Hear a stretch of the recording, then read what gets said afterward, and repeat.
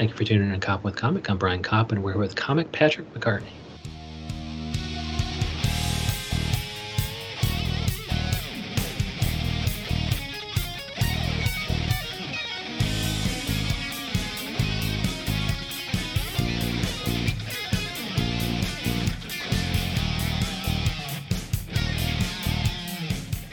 Patrick McCartney, how the hell are you? I'm good. How are you, Brian? Oh, doing good. Thank you so much for coming on. And I follow you everywhere. So you're doing, I think you're probably still just teaching even during quarantine, but I follow you online. You're the Patrick Mac at both Instagram and Twitter, and you're patmccartney.com. That's right. I'm patmccartney.com is my website. And the Patrick Mac is my Insta and Twitter. Yes. And I teach for the People's Improv Theater. Hell yeah! So a lot of people come through here, and they're all like, "Yeah, I mean, I'm on the Stryker stage at the pit," and I'm like, "Wow, that's a pretty good achievement." Yeah, the Stryker stage is great. The Loft is also great. I love playing the Loft, which is the West Side location on West 29th Street. It's been a while since I played there, but I work with a group called Centralia Improv, and we do long form improv, and I love it. I love it. Yeah, I think I just said Chris Griggs might have mentioned that the pit might have a different location, like Philadelphia even. Is that true or no? Maybe I'm remembering it wrong. Yeah, no, we have a spot in North Carolina. Oh, cool. Yeah, that's what he said, North Carolina, yeah. So I remembered it exactly wrong. You did. You just you remembered that there was another location. We have two theaters in New York and one in North Carolina. And one that I just invented in Philadelphia. So maybe someday, from our lips to God's ears. Pit Philly. It's the Centralia. Has that been around for a long time? Centralia has been around for 2,000 years. Centralia before improv itself. Centralia is something I founded with the boys that I do it with now, Matt Higgins, Kevin Scott, and Jay Roderick, and our director Shira Piven directed us back in 2000, put us together, and then I left the group, and I was sort of gone for many years, and I came back, started teaching again. The group was still together, and I was invited back into the group, which was one of the more incredible things that's happened to me in the past 6 years. Of course, you're invited back, man. You're one of the founding members, right? Right. Yeah, it was in the decree. It was in the Constitution. They had no choice. I like to say I was invited back, but it was a blood oath. I leave whenever the fuck I please, and I am admitted back immediately. Right, just like the guy from some band, the guy from Journey, right? He can come back whenever he wants. John Fogerty should go back to CCR, but that whole thing's fucked up. Yeah, but really all we want to see is John Fogerty, so we'll let him fucking pluck some strings on YouTube, and who gives a shit about CCR right now? Right? They're just man, that's one of the saddest stories ever. The brother won't that fight. Ay. Dude, it's just what are they, an improv? What's all this drama for? Yeah, so tell me, like, you were a big dude, big swinging dick back in the day. You studied with Del Close, who's one of the bigger names in the history of improv. I did. I studied with Del back in the 90s in Chicago, which was a really great time in Chicago. It was like, I'm sure it'll be written about at some point. Yeah, if it hasn't already. Yeah, so I'm from the Chicagoland area, and so I lived there probably early 2000s, and so I mean it's a badass place, especially if you live in some of the improv meccas like maybe Lakeview or Wrigleyville. Yeah, when I was there, Improv Olympia IO was at a place called Chow, and that's where, and then we moved to Papa Milano, which was an Italian restaurant, and then it went to Wrigleyville by the time I was gone. So I was doing like plays and improvising. I never did stand-up. Yeah, so tell me, so I think one time I went to Improv Olympic, and it was the SNL cast that was there. A lot of SNL people come back periodically. Right. And so I think my sister got me tickets to that because she knows I like SNL. But yeah, it sounds like you got nothing but good things to say about Del Close. Like, what did Del Close do with respect to improv? Did he invent certain improv forms that are super popular, successful? Like long form versus short form? Yeah, my experience with Del was very positive one. He was all about long form. He did not like short form. He did not like when people tried to be funny. That was one of his big things. Even though it was filled with hugely funny people, the classes were like it was back then. It was like funny people and a lot of witches and warlocks. It was just bizarre. And it was just what, bizarre characters? You're saying like the actors themselves were just kind of bizarre? No, well, there was room for all types of people, not just, people that had a career in comedy sort of objective. It was like he had a real fascinating mind. And what he taught me was like about commitment, how to take the scene seriously. He was always sort of expanding the possibilities of long-form improv, and he had like a theater background, so he was interested. So the work I do now with Centralia Improv is parallels what I believe would be his sort of journey in improv, as far as, real, true, pure, long-form improvisation. So that just means the scene is longer. Like you guys will take some words from the audience, but the scene lasts all night. Like it lasts all show long. That just means we don't leave them wanting more. We're just like, we're gonna eat all the meat off the bone, whether you enjoy watching it or not. No, I mean the things I learned from Del, I applied to the longer form. That I do with Centralia, but the Centralia group itself, not all of them have studied with Del. They've studied with Paul Sills, and they embrace other sorts of improv work. Okay, and what are the other sorts that they bring in? Like, are they still kind of in love with the idea of committing to a scene, even if, and not being funny? Like the scene is funny, the actor doesn't have to be funny, the actor just has to commit. Oh yeah, well, fortunately, they're all funny people. So I love watching funny people commit to scenes. I don't think with the intent of making it dramatic. If you have a funny person walk in and play a scene seriously, I think it's funny. Like it's going to be funny no matter what, especially if you find the unusual thing and heighten and explore it. I don't think like intentionally trying to be funny in improv is at all something Del encouraged. It was the opposite of that. He believed that if you were trying to be funny, the audience could see it coming. If you're in agreement, if you're playing with somebody and you're in agreement, you're contributing to the scene, then it can lead to discovery, and that's really what makes improv funny. I mean, I've worked with some very funny people who know exactly the funniest thing to say at any given moment. But it should be a people's art form. It's not just for funny, clever people. Wow. And so you have to find out that really unexpectedly funny thing about a situation. So like a situation that wouldn't be per se funny, right? Like the pandemic. Like what would be something, a funny premise would be X, a serious premise with funny stuff in it would be Y. Like, what's a pandemic related thing that is not ostensibly funny? And what's the thing that you discover about it that makes it hilarious? Putting on the spot here, of course, because you're an improv god, right? What makes the pandemic funny? Well, death and destruction. There's so much that's going on right now. I mean, the fact that we all don't agree that there's a pandemic going on is kind of funny. There you go. Like the fact that we're all like fighting over whether or not this is real. That's what reality is, who chooses what. Yes. I mean, it's absurd. Good. But immediately you zeroed in on something fucking funny, dude. I wasn't expecting you to go there, but exactly, you're right. That's why they pay me the big bucks, Brian. That's why they pay me the big money. Yeah.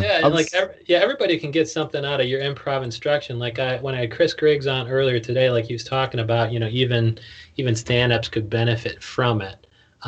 So yeah, pitch the coaching with respect to improv for stand-ups who might be like, improv ain't for me. Well, Griggs is great. I love Griggs. She's great. the thing about improv is it works for everybody. I mean, when I'm teaching beginning levels, especially, which I've been teaching a lot of in coronavirus, it's really like about getting out of the self and celebrating the other person. So it takes like what could be a kind of having never done stand-up, it's hard for me to comment on it. I've worked with so many stand-ups. Yeah. In improv, and I think it's a healthy way to sort of look at the world and how to make another person feel good. That's sort of the primary objective when you're beginning improv. And then you start to go along the lines of really listening and focusing in on certain unusual things the person might say, and how you can respond to it, whether it's emotionally or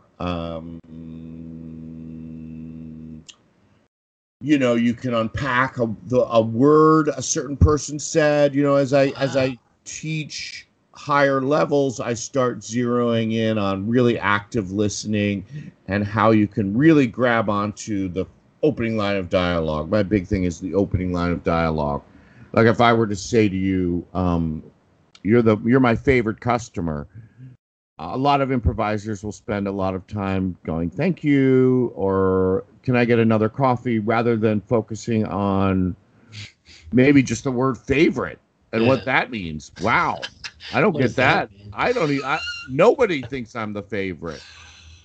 My wife doesn't even think. She's had 3 husbands, and she called her second favorite. She didn't even use the word favorite. She uses the word meh. Yeah. I love that. And then, I mean, now, would it be an example of yes and to say, well, then who are the people who are less than favorite? Like, my wife is also a customer and she's not your favorite. Like, or is that not going with the kind of thread that you've established with your opening line of dialogue?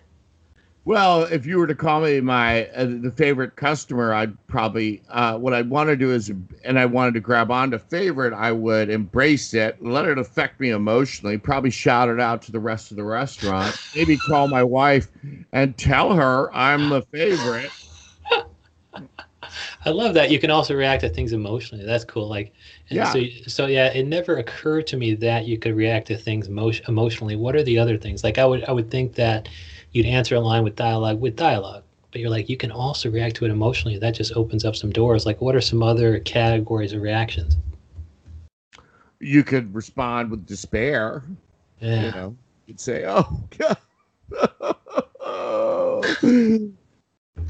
But beyond emotionally, though. You could respond with fear. Oh, beyond emotionally. Well, of course, you could say you say that to all the customers. Yeah. You're trying to manipulate me into giving you a bigger tip. You can respond. I suppose that's paranoia. Or you could just do the thing that most people do, which is like, thank you, can I have another coffee? And then we sort of set up we sort of take our time to find the scene rather than allowing the first line of dialogue to be the scene. Yeah, so how do you decide whether or not you should kind of keep chopping it up to figure out a better direction? Like, so if the opening dialogue is not that promising to the other person in the scene, like the two-prov, the other person in the two-prov or something, right. Like, they're like, well, let's just kind of explore. Let's have another cup of coffee and maybe chop it up about other customers that you've had in the past. I'm not sure what the question is, but if I were to, the scene is constantly discovering itself. So if I were to heighten and explore the word favorite, we may be edited. We may have a longer period of time, and then I may confess to the waiter how I feel about them, which may or may not be my favorite. Yeah. And then the status may change, and the waiter may get angry. The waiter may say, you know what? I'm not your favorite waiter. May go in, maybe the second beat, he's confronting my favorite waiter. I don't know. The thing is, I'm constantly in discovery and allowing it to go wherever it's going to go. And I think I worry because, like, the look on my face, though, like even if I got all these great ideas like you got, and I'm not saying I would because I probably would not, but I feared during that point of me thinking of these things that I look like a fucking dumbass. I look like I'm stuck in neutral when I'm trying to think through this stuff. Like, is there anything you could do with your face to kind of cloak the calculus that's going on in your brain? Because you just had wonderful ideas, but if I feel self-conscious while I'm thinking of those ideas, I'm just going to not show the confidence that I probably, or the commitment that I probably need to show to get laughs.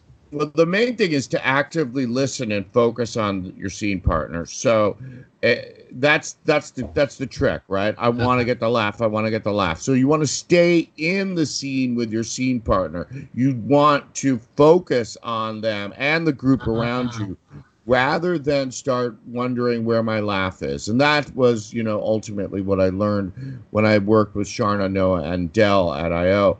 It's like, I'm not here to we are doing comic improv, but if I'm focusing in on where the laughs are, then I'm not really in the scene with the other person. And if I trust that the scene is building and it's organic and it's pure, and when I'm taking care of the other person may not, I could see nervousness maybe in the other person. So I may adjust my tactic. I want to do whatever I can to get that person in play with me. So it doesn't mean I don't want to write the scene. I don't want to think ahead of time. I want to grab onto something and be in play so I'm out of my head rather than be stuck in my head. Yeah. So the key is, how do I get out of the self? And I get out of the self by focusing on the other person, by actively listening. Once I'm in writer's head, it's done. Like, I'm done. And also by focusing on your scene partner, the audience is also still focused on them too, right? They're not focusing on what your face might look like while you're thinking. Yeah, we are watching as you are in play. We're watching. We're not hoping for we're watching two people live on a stage. That's why it's a theatrical form. That's why it's beyond just two people talking and being clever. We're watching behavior. We're watching people live in their imaginary environment. We're watching people listen with their whole body. We're watching theater. And can you even take a beat, like, if you guys are supposed to be in a coffee shop or a restaurant or whatever, like, can you give yourself a second? Like, you see things. Yes. Yeah. Oh my God. That would help. That helps. I love that when improvisers take a second. It feels like an hour. Yeah, I know. Improvisers. I love silence. I'm like, go ahead, take silence. It won't last longer than 10 seconds. If you can get improvisers to be silent for 10 seconds. I've learned to love the awkward pause. I just love it. Can we curse on this? Oh, please do. You fucking love it, dude. I fucking relish it. I'm just like, fucking bring it on. No. Do not say anything. Let us sit in this fucking awkwardness. Because there's silence in life. If you have an interaction with a barista, there's probably going to be silence there while you guys are searching for things to say. But meanwhile, she's making a drink. You're looking at your phone, whatever. Yeah, silent scenes are wonderful. So few people do them. Everybody feels the urgency. They want to run out and they want to speak. Blah, blah, blah, blah, blah, blah, blah. Yeah. And to watch two people just be in trust, or a group be in trust and take their time, is just a remarkable thing to see. And that's really what advanced long-form improvisation, for me, is all about. Yeah, and I think that's probably some problem that I have when you're part of an improv class, and I have been, and I didn't go back because I hated it. But also, if you're seeing like improv at a certain level, it comes off like, here's a bunch of theater kids who are enjoying pretending too much. And it's probably those people who just keep wanting to speak and fill the silence with their own chit chat. But if I have a lot of silence, you're building up tension. And I think Norm Macdonald was like, I never have people in the audience like clap or whatever, because I want that tension there. I want the air. I don't want to let the air out of the balloon. I want the balloon to be big so that when I pop it with my punchline, it'll be that much bigger. Yeah. Like, does tension play a role in kind of keeping that silence? Because I would trust. And I would hate improv less if it resembled real life, and it resembles real life if there's actually occasional silences there or beats here and there. Heck yes. Take silence. Do it. Whatever you have to do. You have to trust that the person you're working with is going to, be comfortable in the silence as well, which is very rare. But if you work with a group for a long time, yeah, that's the problem. At a certain level, it's rare, right? Because and so I guess my question here is like, the beginning, it's super rare. It's super rare in the beginning, and I hate that. So, like, how are you making students love improv if there's occasionally a shitty improv partner who doesn't embrace the silence and just talks a lot like a theater kid? Like, do you step in and say, okay, you see what this person did here? do you see what this person did here? Wait, I want to talk about what is a theater kid in your mind. What's a theater kid? I think for me, seeing improv people at a certain level, I think might be slightly annoying if they seem like theater kids who are a little too eager to pretend. And so meaning like, and I think that probably comes with, oh no, I can't let a silence go. I have to talk. And then the scene comes off as unreal because they're all just these people with this, they're two type A people who are never silent. They're never awkward. And I'm like, that's not real. You guys are just theater kids who enjoy being on stage and having an audience of people watch you. Theater kids. I don't know. I get all types of people in my classes. Some are theater kids. Some are, for me, that means they just they only know stuff about theater. Some are like human beings that have been through a lot. Some are just nervous. They want more confidence. And it's really just about embracing the group. So if I have a group full of theater kids, I want them to work with other people. I think improv gotten a lot of, I think improv, from the time I left to the time I came back, it became very almost a little elitist in that it became competitive, and it shouldn't be competitive. It's an art form for the people, and everybody should be able to make each other look good. That's the primary principle behind good improvisation. Yeah. And funny people do it, not funny people. I'm at a certain point right now where I'd love to work with people that make me laugh. Yeah. And that's pretty much the only people I work with. But who makes me laugh might not make you laugh. You know what I'm saying? Oh, yeah. I even saw some bizarre laughs. Amy Poehler was there. I was like, why is she laughing right now? She was an improv Olympic. I had no idea why she was laughing when she was laughing. But it's just she was seeing things about the improv scene that I was not seeing. And she was giving credit to her scene partner or whatever and being like, oh, I see what you did there. That was interesting. And I'm sitting there like, what the fuck is going on? Yeah, but, if you and I are in a scene together, my objective is more to make you laugh than it is to make the audience laugh. I want to have fun with you on the stage. I don't really care about the audience. I just don't. Cool. Yeah, that's cool. So you teach this, and so how does somebody get in touch with Patrick McCartney through do they do it through the Patrick Mac? Do they get individualized lessons now that the pit? I imagine the pit is not open, unlimited right now. Are you guys doing this remotely? I'm teaching through the pit. I have a level 2 going on right now. I have a sober prov class starting on 9/5, which is for people like myself who are in recovery, and it's just sort of fun improv games. And then I teach an acting class, which is a fun acting class for non-theater kids, Brian. Or some theater kids. It's fun because you take the idea of all right, here, this is a person that only has been to, whatever, drama college, which is, by the way, a waste of money. And another person who's only been this thing, and you have to do that thing where you make each other look good and listen and respect each other. As soon as I see any behavior that's competitive or snobby, I just destroy it. Good. I just destroy it because I fucking hate it. Because that's what I want to see. I want to see that my experience isn't shitty now because improv sucks. It's my experience in this class is being shitty right now because my scene partner is doing something wrong. And that's so to have Patrick McCartney jump in and be like, no, here's what you did wrong. Don't do it again. Because then I'm like, okay, well, improv is fine. It's just my scene partner was being selfish there. yeah, I want your scene partner to be, making you feel good. And the thing is, you should be working in the class with the one person you don't want to do a scene with, and the one person that scares the crap out of you. That should be your objective when you enter a class. One of your objectives. You can find me at my website, patmccartney.com. You can hire me privately there. Otherwise, you can hire me through the Pit. I have 3 classes that just went up.